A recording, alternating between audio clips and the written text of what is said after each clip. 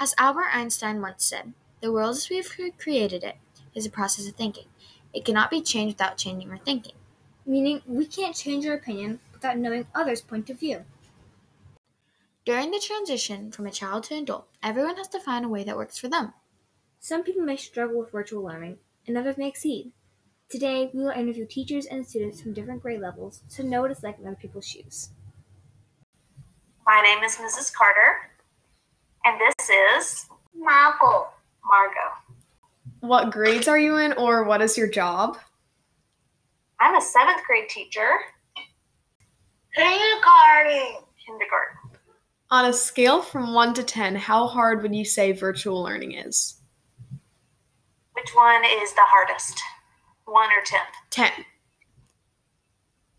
Say it's at about 9. Are you thinking for you?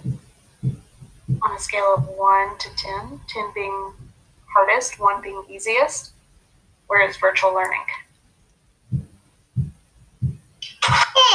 10. All right, and why would you say that? I lose too many teeth to speak correctly. Well, let me see. Why would I rate virtual learning a 9 on the scale of hardness?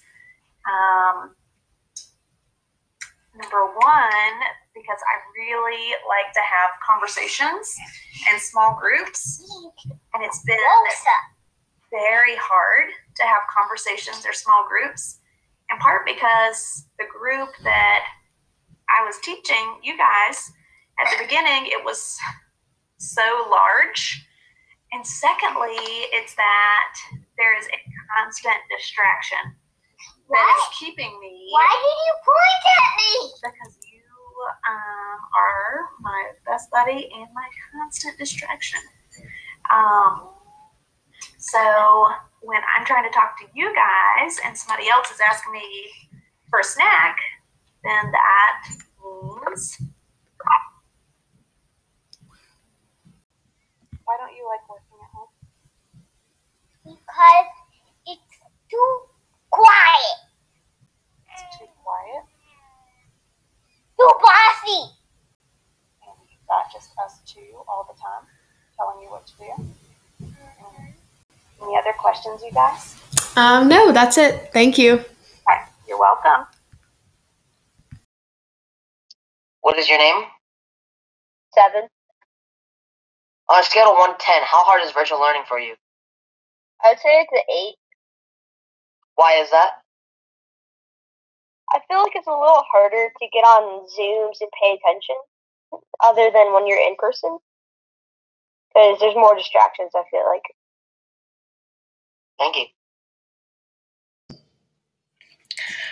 What is your name? Abby Bennett. What grade are you in? 9th. How is virtual learning for you on a scale of 1 to 10? It's around 5 or 6. Now, why is that? I personally have difficulties learning with virtual learning. It's very hard for me to understand, and I don't get the help that I need with it. Thank you. Thank you for your time. You're welcome. One of the biggest questions asked is how long are children during the pandemic playing outside? According to childmind.org, on average, American children will spend 4 to 7 minutes a day of unstructured play outdoors, which is mind-blowing and concerning. Another big question is, how long are students on the screens each day because of virtual learning? Well, the answer might surprise you, because on average, children will spend around 7 hours and 20 minutes on it. Some parents might understand this and others might not. It is extremely unhealthy, but with the way virtual learning is designed, it is almost inevitable because of the assignments and projects. From experience, I have to go to 6 55-minute classes, which is 330 minutes or 5.5 hours. We also have 4 to 7 assignments each day, which can take up to 2.5 hours to complete. In conclusion, virtual learning is a lot to handle and can be hard on many students, but it is one of the best solutions for the COVID-19 crisis. Virtual learning has been tough for the past year. It is also beneficial for us so we can still learn. Although there are more disadvantages like being distracted or being stressed on how much work there is, virtual learning plays a big role in society and helps it work properly. Virtual learning also reduces in-person interactions, which is a good thing and a bad thing. Virtual learning makes interact with technology more, which increases screen time, which is not healthy. 7 hours and 20 minutes is the average time people spend on their computer doing online work. This job is equally hard on the teachers, as their whole lessons could be completely wrecked by technical difficulties, and planning for virtual learning isn't easy. But being in a virtual environment means more things for teachers to take advantage of, like organization or granting the students the ability to work at their own speed by using certain softwares. So virtual learning isn't all that bad.